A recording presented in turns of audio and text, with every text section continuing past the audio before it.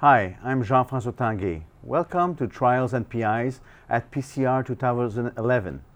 For this first discussion, we have David Antoniucci that will present the RECLOSE 2 study. So welcome to this program. Thank you.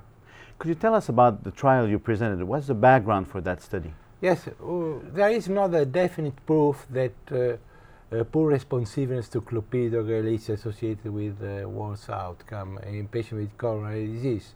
And most studies, concluded studies, focused just in the short-term follow-up, in the peri-procedural complications, and most of these studies enrolled mainly patients with stable coronary disease.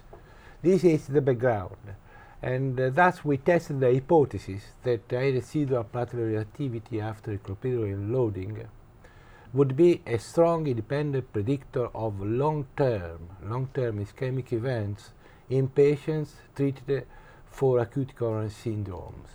Okay. So again, a big rationale, because this is a clinical question that we have. Should we treat them differently? So what were the results?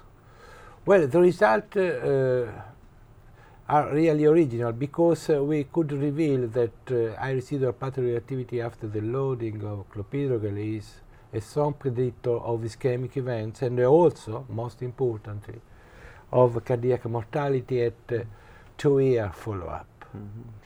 And since there were differences in baseline characteristics, we also performed not only a multivariable analysis but also propensity score analysis and also a matched comparison, including nearly 1,000 patients who were really identical in terms of baseline characteristics, but high residual platelet reactivity remained a strong predictor of ischemic events, including cardiac death and stent thrombosis. Okay.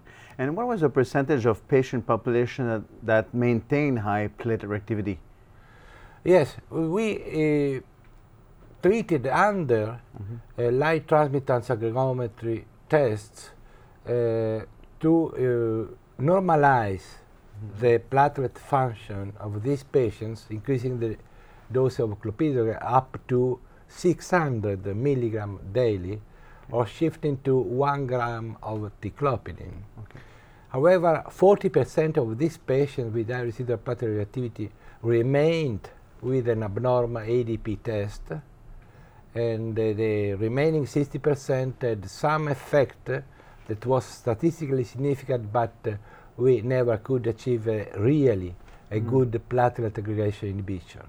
Okay, so what are the implications then of these findings? The implications, I think, are really important because maybe that this risk factor is a non-modifiable risk factor, and this should be tested by further study using a new second-generation thienopyridine.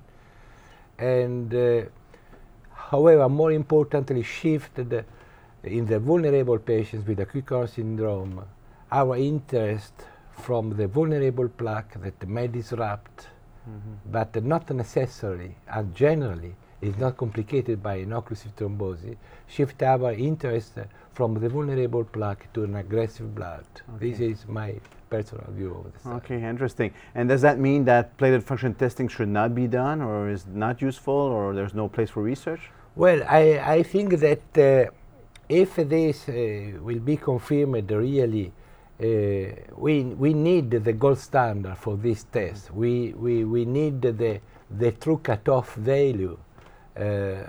However, I think that this is a way to identify patients with a risk that is much more higher as compared to other risk factors such as cholesterolemia or other risk factors that are routinely assessed and more than 1 time per year.